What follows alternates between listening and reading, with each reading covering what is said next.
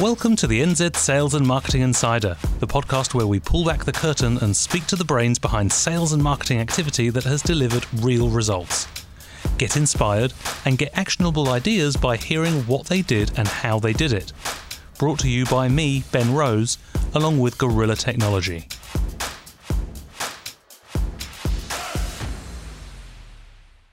Welcome to another episode of the NZ Sales and Marketing Insider. I'm your host, Ben Rose, and today we're speaking to Philip O'Neill, Chief Marketing Officer at financial service business Forsyth Barr. We've had a Knight of the Realm on the show before, but never have we had someone once voted New Zealand's best dressed businessman. Well, folks, today is the day. Philip's very first suit sits framed on his wall, a fact that might seem unusual until you find out it was made for him by his mother when he was 3 years old. However, Philip is not only a snappy dresser, he's also well known in advertising and marketing circles, having spent 20 years working at various times as a marketing director, in agency account management roles, as a writer, a strategic planner and a consultant. He's run marketing departments, advertising agencies, a media agency and a design agency. Ever the professional, Philip joins us today. Welcome to the show. Thank you, Ben, and thanks so much for bringing up the Best Dressed Award, which does rather stalk me, actually. I'm astonished by how many people remember that, and it's doubly unfortunate. It's, I think if you're honest, winning an award for being the best dressed is about as superficial as it's possible to be, and when you've spent most of your career working in either design or advertising agencies, the last thing you need is another reason for people to consider you superficial, but perhaps that horse is bolted and I just need to accept it and move on accordingly. I'm just gutted that the medium of podcast is audio only. What a shame. What our listeners are missing out. Well, Ben, perhaps you could give a lyrical description of how I'm adorned today. I couldn't even begin. So, Philip, let's have a chat about your career. Let's start at the beginning. I'd like to understand, I suppose, how you, why you started working in ad agencies and then why you made the move client side to run a marketing department. Okay. Well, the ad agency bit is probably the easier bit. I apparently, at the age of 11, announced to my family that that was what I wanted to do. And the catalyst for making that announcement was that I had been home from school sick one day, and I'd been lying on the couch and I'd been watching television. And for some reason, this goes back a bit, this is probably the early 80s, they used to broadcast the Australian Advertising Awards on New Zealand television, but they would do it at sort of 2 o'clock in the afternoon on a Tuesday, which happened to be when I was at home. Apparently I watched this award ceremony and announced at the end of it that that was what I wanted to do.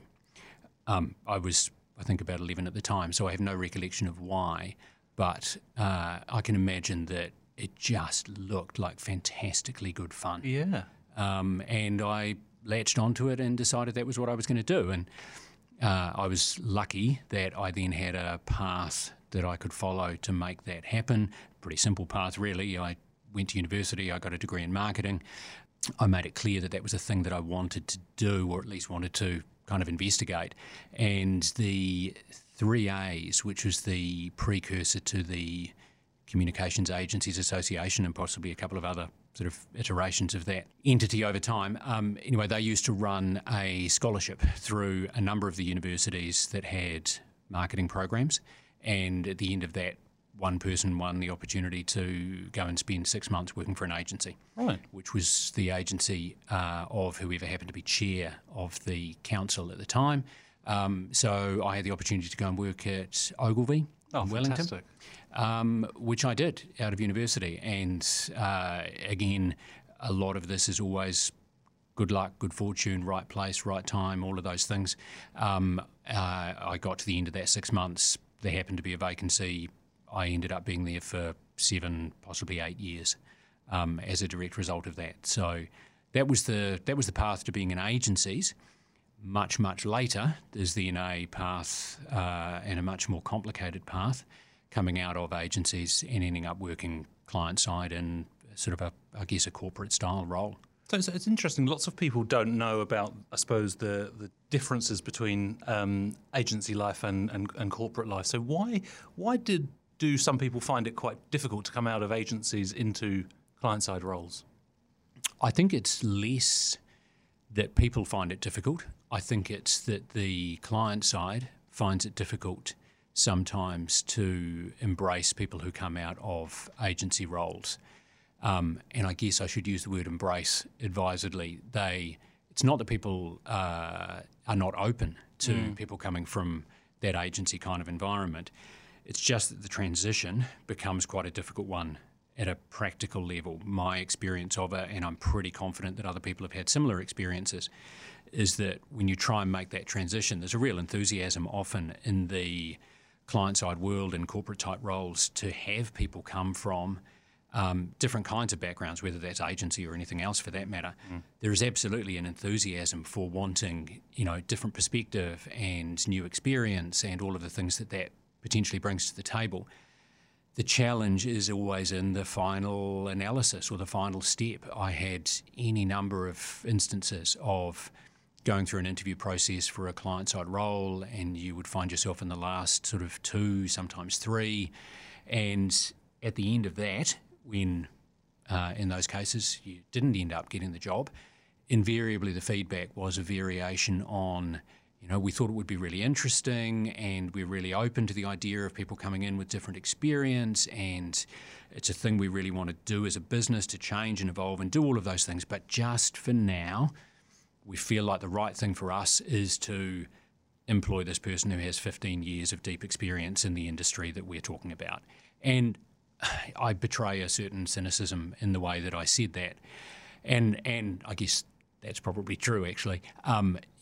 But I can completely understand why. There is a natural inclination to kind of push to the familiar, to see or find comfort in someone who speaks the language and has been in organisations just like this one. That's quite reasonable and quite natural. And to be absolutely fair, it happens absolutely going in the other direction.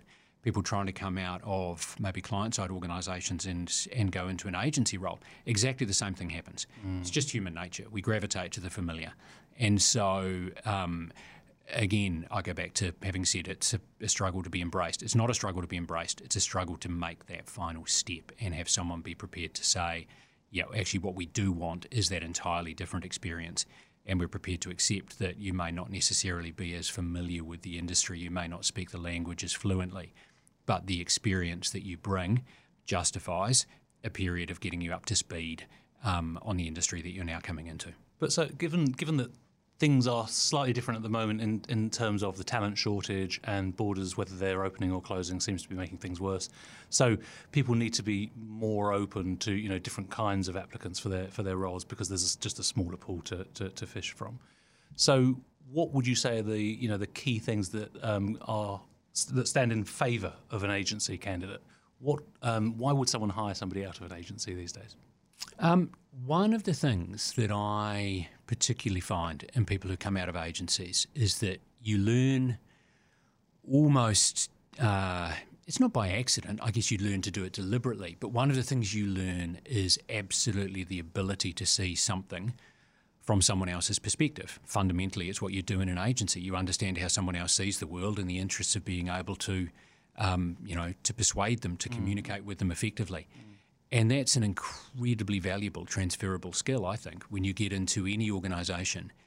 It's the nature of work. It's people with different perspectives trying to resolve an issue, address a problem, define an opportunity, choose a path forward. The different perspectives and the ability to understand them, interpret them, potentially, find different ways of describing them or finding the interesting place in which those different perspectives might intersect is a thing that you get very good at when you're in agencies. And I think that's actually a really valuable skill within any organisation. So that's certainly one. I think the experience thing is interesting because, the point's been made by many people along the way that one of the great things about being an agency is that you get an exposure to a huge range of industries and organisations and cultures and styles of operating, and you get what feels like a pretty deep sort of understanding of those things. I think from the outside, people might say it's maybe a less deep, more kind of top-level understanding of those industries, cultures, whatever they might be. Nonetheless, it's pretty broad. That experience is actually in its own way quite expansive.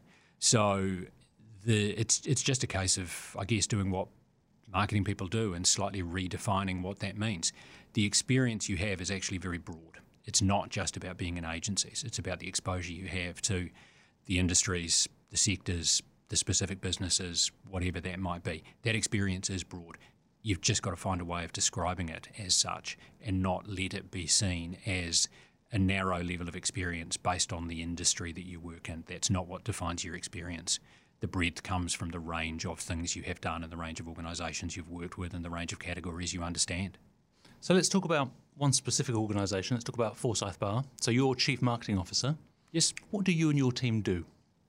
Well, what we do is defined by the specifics of what we do, the uniqueness of what we do as a business. And there's probably three things I'd say are really important in that. The first of those is that we're a wealth management business. And so by definition, we are of value to probably a relatively small proportion of the population. Not everyone, unfortunately, has a need for someone to help them manage money.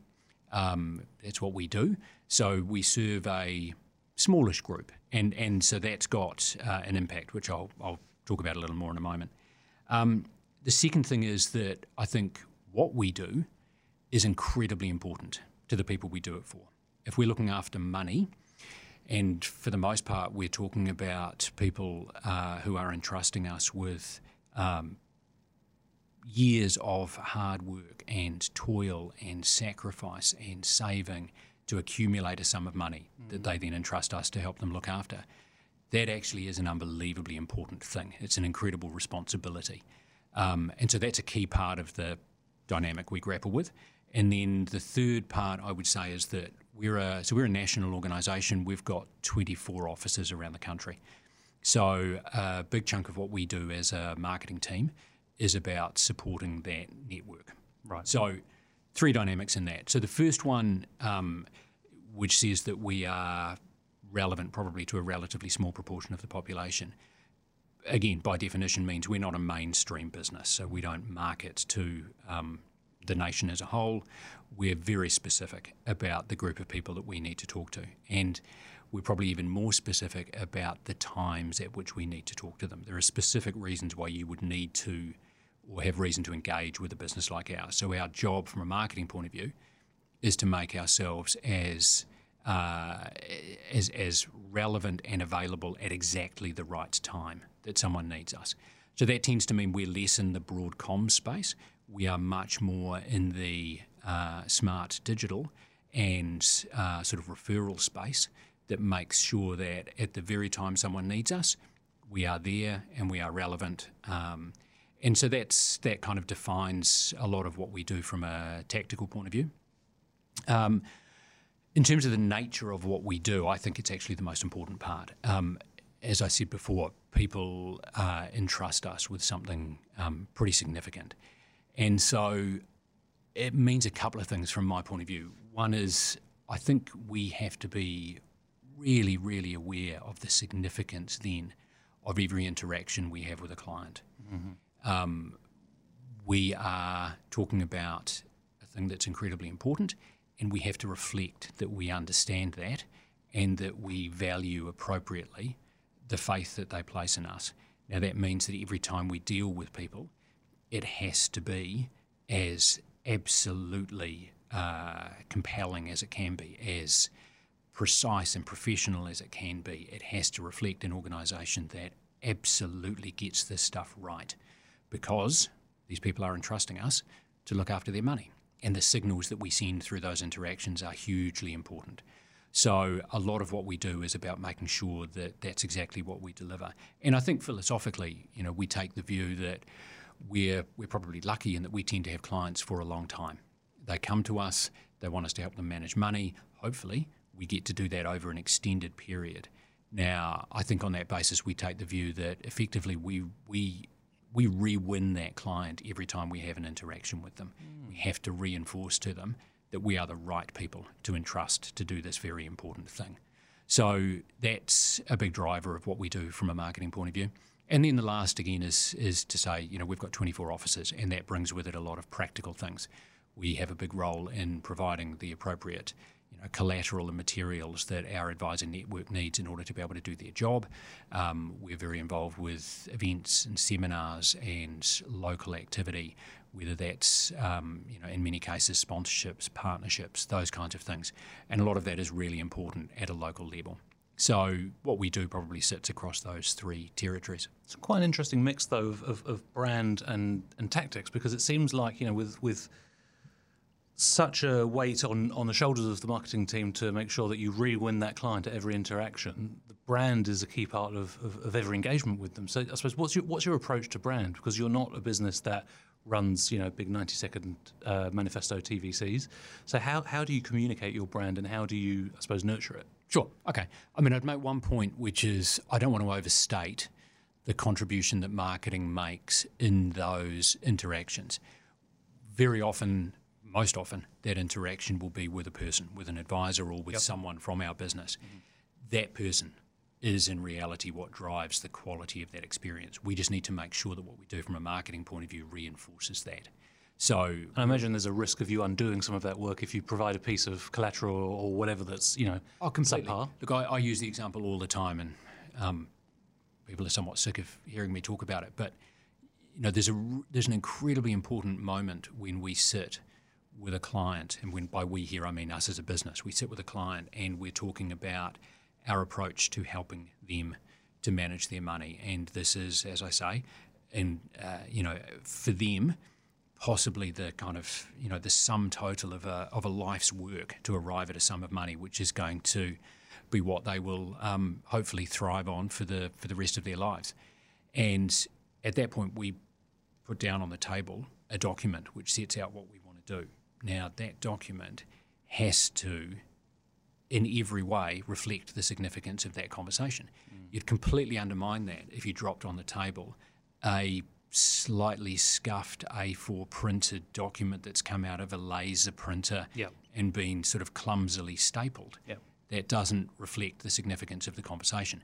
A beautifully presented, incredibly well thought through, articulated plan is what needs to land on the table, and it needs to land with a thud, because there's a lot of work and a lot of experience and a big promise that comes along with that document. So that's the job that I think marketing has in behind it. The quality of the thinking, the analysis, the plan is not what marketing does. That's the most important bit. We've just got to make sure that the marketing bit reinforces that. And how do you go about defining your brand and communicating that externally? We communicate it far more by action than we do by comms. We're not a brand communicator in that sense. How we define it, there's a range of things that are really important, I guess, as part of how we operate as a business. And so, at the risk of sounding a bit pretentious quite quickly, it's how we live those things far more than it is how we might choose to communicate those things. I'll pluck a couple of things out of that. We are a business. We're a sort of an 85-year-old business. We've got 24 offices around New Zealand. There is a commitment on our part to making sure that no matter where you are in New Zealand, no matter where you choose to live, our view is you should have access to the best possible advice to help you to grow and manage your wealth. So our kind of living commitment to that is we choose to have 24 offices. We choose to be where people are. There are a couple of really important triggers, I guess, or signals that we send. One of them I just touched on, in how we reinforce the quality of thinking.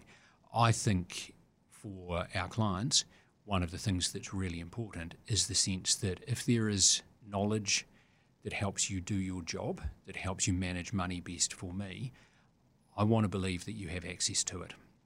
I don't necessarily need to know what it is, but I want to know that you have it and that you understand it and that you interpret it and you bring it to life in the way that best benefits me. Yep. So another of the things that's really important from our point of view is how we showcase, first of all, the kind of access to knowledge and expertise that we have, but then how we showcase our ability to understand that, to interpret that, to bring that together in a way that best benefits a client. So that's, again, a kind of a key strand of what we do, and that comes to life in a whole range of different ways. Okay, so lots of listeners will know that financial services has undergone a huge amount of change over the last few years, particularly around risk and compliance. So as a marketer in financial services, I suppose, what role does risk and compliance play in your world? Oh, look, a fundamental one, because that is our license to operate as a business. So I think probably there's a couple of things. From a risk and compliance point of view, there are things that are simply non-negotiable. You have to operate in a certain way. That's absolutely therefore how the business should operate. Now, that doesn't necessarily make life easy for a client. Our job from a marketing point of view is to make sure that where a client is required to do something based on a regulatory requirement or a compliance requirement, it's a benefit for them to understand why they need to do that. Yep. And more importantly, why that's actually to their benefit. So there's an explanatory role in that, Right. I think, for us to make sure that it's clear why this is the case. Because for the most part, there's a really good reason why, and it is actually to your benefit as a client. So I think, there's a responsibility to make that clear. And then I think there's probably there's an experience opportunity out of that, which is understand that there is a simple thing that needs to, well, often it's not simple, there is a thing that needs to be done in order to be compliant. Let's try and build an experience that makes that as straightforward or as clear, whatever it can be, so that it doesn't feel like an instance where as a client I get left at the end of it thinking, why on earth did I have to do that? That makes no sense to me. Yep. Why was that bit of information required? Why did I have to verify that thing for a second time? Make it as easy as possible for someone to do and make it clear why it needs to happen and what the benefit is to you. That's, I think, probably the job of marketing when it comes to regulation and compliance. Excellent. Good answer. Let's go a bit broader now. So let's start by asking you, if you had to pick some top tips for successful sales and or marketing activity, what would those tips be? I would focus on two things, and these are more marketing focused than they are sales focused. And they're both things that people said to me very early on in a working career. First of those is absolutely my favourite quote ever on the subject of marketing, advertising, whatever it might be. A chap called Jeremy Bullmore, who was a very famous planner in the UK some years ago. He made the observation that consumers build a brand as a bird builds a nest from scraps and straws they chance upon, which is a fantastically grand way of describing something. But the observation in it is brilliant. The way we form a view of a brand is based on all of the many and varied things that happen to stick in our mind or seem important or that we latch onto that relate to that brand. And why I think it's brilliant is because from a marketing point of view, we tend to want to cling to things of significance, and most often things of significance are things that we can control. So we like to think that people form their view of a brand based on what we choose to tell them. So the comms we run, the collateral we produce, the press releases we release, the things that we say, we want those to be the things that are most important in forming someone's view of a brand. They're not. The things that are really important are the things that they happen to stumble onto. So the things that they hear other people say, the slightly grubby delivery van for a retailer that parked halfway over their driveway is a significantly more important scrap or straw than any ad that retailer will ever run. The very helpful, uniformed representative of a retailer who happened to be outside and offered a helping hand to someone is hugely more impactful than, again, the things that we want to try and control. So I think one of the things that's really important, if you can do it, is to kind of take that much broader view of the scrap and the straw as much as the big bits that feel like they should be important, because it's usually not the case. The stuff that's really impactful, the stuff that's really important is what would appear from the outside to be the small stuff. So I think that's one thing. I think the second, and I really wish I could remember who said this to me. It was in my very early days working in agencies, and it was someone from a marketing department. And we were talking about an initiative, and they made the observation that the really important thing in deciding what we do with this is to really be able to answer the question of, is this where a dollar has got most value? And it's pretty obvious, really, when you think about it, but everyone works in a limited budget environment. Therefore, you make decisions about where you choose to spend your money, and all logic says you would make that decision based on what's going to deliver the most value. But very often that's not the case. Actually, what you end up doing is thinking about, well, what seems most important, or what's got profile, or worse, what I think happens a lot is that something gets started, and over time, maybe it changes a little bit, and the parameters creep a little bit, and you end up with a thing that actually doesn't really necessarily look like what you even started working on, but it's a sort of a live thing now. It's underway, and that brings with it this odd sort of commitment to completion. And very often, I think if you looked at it coldly, clinically, and said, is this where a dollar has most value? Is this where a dollar will deliver the greatest impact, the greatest return? You very often find actually that's not where it is. So that kind of discipline of looking at things in a relatively clinical way and being able to say, yeah, absolutely, for this dollar I've got available, this is the place where it will deliver the most value, therefore this is where we will spend it. I think that's a great discipline if you can get into it, because I think most often that's not the case. Key to that is having marketing metrics that truly align to business metrics, and sometimes there's a bit of a gap there. Oh, absolutely. Absolutely. So I think that certainly helps, but I think it's a bigger question, because even within that, there are lots of things that may contribute to a specific defined objective or metric. So even there, you can make a decision to say, yeah, well, sure, that will go to, that'll go to a perception measure. So cool, great, let's go ahead with that. Yep. Is that perception measure more important than another metric? You probably need to be able to make that decision in the first instance. So now we've got metrics competing with metrics. But actually, I think at a basic level, if you ask yourself the question honestly, it's pretty straightforward to get to an answer. Does this thing really feel like it's going to deliver the most value? Yes, do it. If not, we might have to explain why this now isn't the thing that we're going to go ahead with. Before you said you're going to give me some marketing-related tips, but not sales ones. So I want to talk to you about the relationship between marketing and sales as disciplines. What's your view? My view is I struggle with the kind of distinction that we feel like we need to make between, first of all, between those two things. But actually more recently, I'd throw customer experience into the same kind of mix where I think we have this odd inclination to want to compartmentalise those three things and view marketing as a thing that creates demand, which then hands over that demand to sales, who then make a sale, who then hand over what is now a converted customer who now has to have an experience.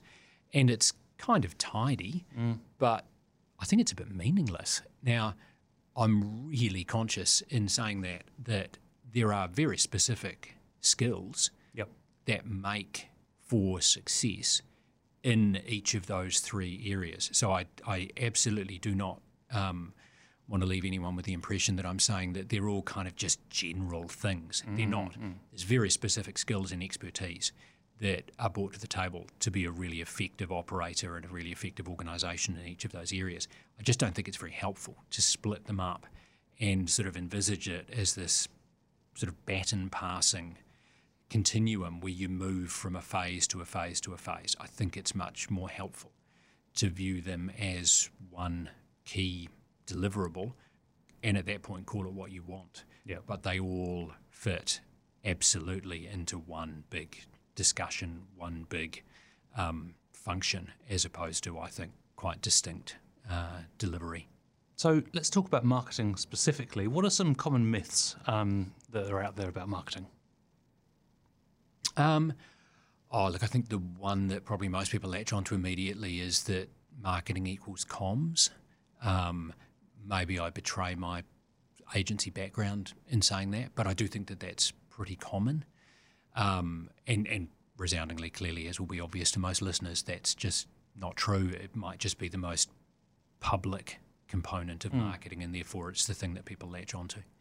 I think the other, and probably our organisation is a really good example of this, and hopefully what I described earlier demonstrates it.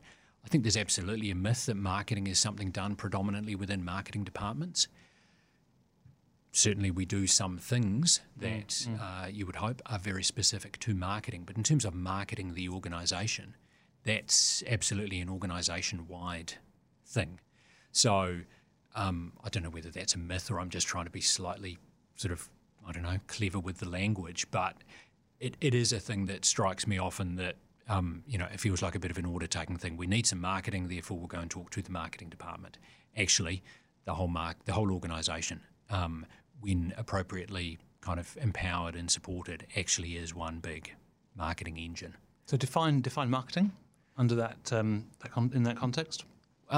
It's the kind of representation of the business as we would like it to be seen, I guess, is marketing in general, and hence why everything the business does, everyone who works within it and everything they choose to do is absolutely about representing the organisation that we would like to be.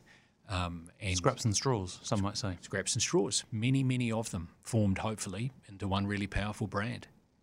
So look back on your career, which you're only partway through, clearly. I don't want to sound like post-mortem.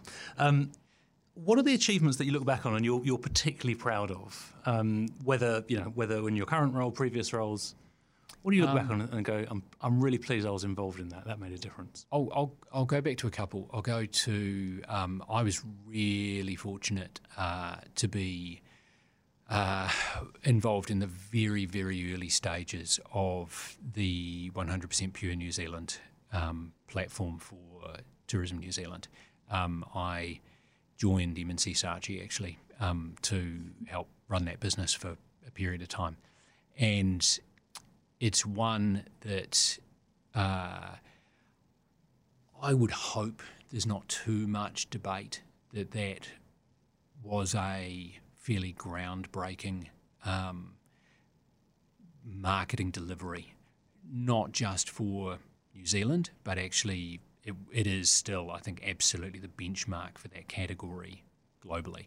But the more important bit is, I think, what it did for New Zealand, not just for the industry in New Zealand, but, I don't think there was a lot of talk of brand New Zealand before that platform. I think it really kicked off what has become a much more significant contribution to many industries and hopefully, New Zealand as a whole. So I'm very grateful for the opportunity to have been involved in that. One that I really latch onto, just because I've used this example a number of times to try and explain to young people that things existed before they were aware of them. You just rolled your eyes when you said young people. Absolutely. I rolled everything. It wasn't just my eyes. I was involved, this would have to be sort of late 90s, in a campaign for AMI Insurance, which introduced Kelly Brown and her party to the country. Now, many people, assuming there are many people listening to this podcast, many of those many will have absolutely no idea what that was. All that matters is to say that it was a campaign that was viral before viral became a thing that we talked about. There was no social media, but it was a campaign which we launched, and within hours we had news media trying to track down who was responsible for this thing, whatever this thing might be. Again, this ages me terribly. I was interviewed on the Paul Holmes show talking about that campaign, and it was enormously effective, most importantly, for AMI Insurance, but it was a real moment of feeling like we had created something that took on a life that was much, much bigger than I think even we had imagined. It was popular culture for a short period of time, and actually in a wonderful kind of circle closing moment. Now, in my role at Forsyth Bar, we are the sponsors of the world's finest stadium in Dunedin, and that, for a little bit of rugby history, is the proud home of Tony Brown, outstanding All Black and subsequently coach. And on the back of that Party at Kelly Brown's campaign, that was adopted by Otago rugby supporters, and it became known as Party at Tony Brown's place. Awesome. And you still see signs cropping up now. Wow. So I go to the stadium now, and you will still see exactly that. And yeah, personally, it's a wonderful kind of continuation of a thing that felt really significant many years ago. Cool. And yeah, it's pretty. What is it? It's pretty gratifying, actually, to see that it still lives on, even in only a small way. So you've had a really interesting career, and you've achieved a lot. Apart from that time you gave me a job, what's been the secret to your success? I know you don't like me to call it success, Yeah, but honestly, I've rolled my eyes for a second time. What has been the secret to the mediocre career that you've scratched out over the years? Is that better? Yeah, thank you. Far more authentic as a description. There's no secret. I was lucky to find myself in an industry that I really enjoyed, and to find that industry is very welcoming, engaging, positive, encouraging, and I, because of that, ended up with sort of subsequent opportunities. The only, and absolutely it's by no means a secret, possibly the one thing that I think was an advantage for me is that I quite proudly actually do describe myself as a little bit of a generalist. I did a marketing degree.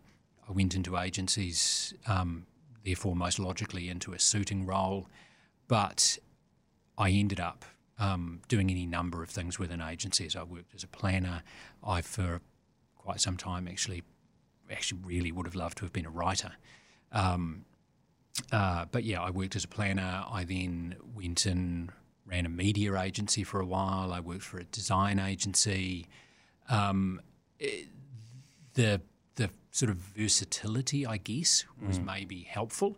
And that's not based on anything other than I just found all of those things really, really interesting. Yeah. So it wasn't so much that I liked a particular component of being in agencies. I just loved being in agencies and what agencies did, and had some real interest in all of those many and varied things. And because I was a bit of a generalist, was maybe lucky enough to therefore be able to turn my hand to a range of them. And maybe that's a reason why I had a bit more variety in that mediocre career, and maybe spent a little bit more time in the industry than maybe some others have. And you had an amazing eye for talent as well, obviously. Clear to everyone. Yeah, good. Glad we've covered that off. So you've worked in-house. You're working in-house now. You've worked as an agency partner. What are your views on what should be outsourced versus done in-house? Look, I resoundingly don't think that there is a universal rule to that. I don't think there's a should be, but there are times when it might be appropriate.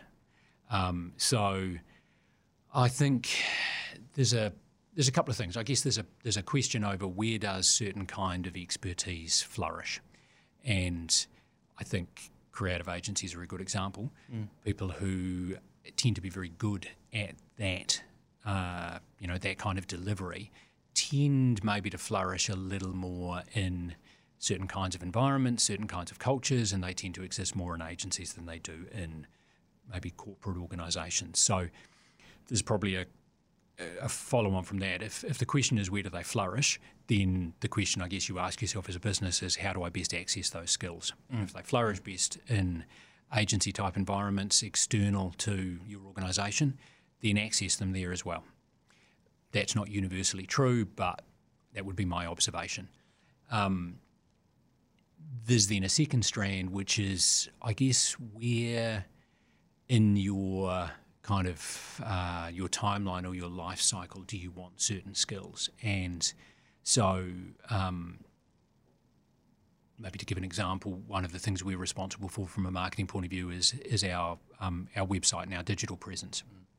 And I think that's probably a good example where there are, in the first instance, in developing a lot of that, we go looking for those skills. We go looking for them externally, and with that comes the significant benefit of an external perspective, an impartial point of view, a broader frame of reference, all of that stuff that can be hugely helpful. But there's a point at which then some of the technical skills can be much more useful to you or much more usefully deployed when they live within an organisation. And that's maybe when you're at the end where you're talking about kind of complex technical alignment, or you're talking about pace of change, or you're talking about needing to understand at a really kind of granular level of detail the nature of your business and how certain things happen. So there comes a point where some of those skills may be better live within the organisation. But, they're examples, they're by no means universals.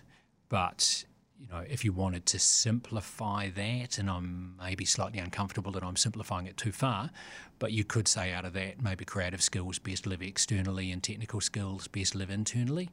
But again, I'm not sure that's universally true. Is it about the value of an external point of view, and sometimes an internal point of view has more value than an external one at different points of a process? Absolutely. And I guess that tends to follow a timeline. In the first instance, the wide sweeping view can be a really, really helpful one. And it's not just wide and sweeping, it's forcing you to see things in a different way. And of course, when you live in an organisation every day, you tend to see things through that lens. Yes. So being forced to see that differently can be massively helpful. And that tends to be at the outset, I think, of a project. When it comes to marketing, what do you think big companies know that small businesses don't, or vice versa? Look, again, I'll maybe try and be a bit clever with the language, or a bit semantic about it. I don't think businesses know anything. People in businesses know things, and so maybe they tend to exhibit certain things in different kinds of organisations. But the difference between the two, I think, is that they both have something really valuable. Big businesses, probably by becoming big, have tended to build a degree of momentum. And momentum is a really valuable thing because it tends to be, I guess, a bit sort of self-perpetuating. I guess that's exactly what the word means. So when you're a big business and you've got momentum, that makes it significantly easier to continue to push in a direction, whether that's forward or not, but you tend to have that natural kind of impetus for things to keep going. That can be really valuable. I think what tends to happen is smaller businesses who as yet don't have that momentum tend to have an equally valuable thing, and that is, ambition. They're driven by wanting to actually get momentum, not necessarily to get big, but to be successful. And that's a momentum thing.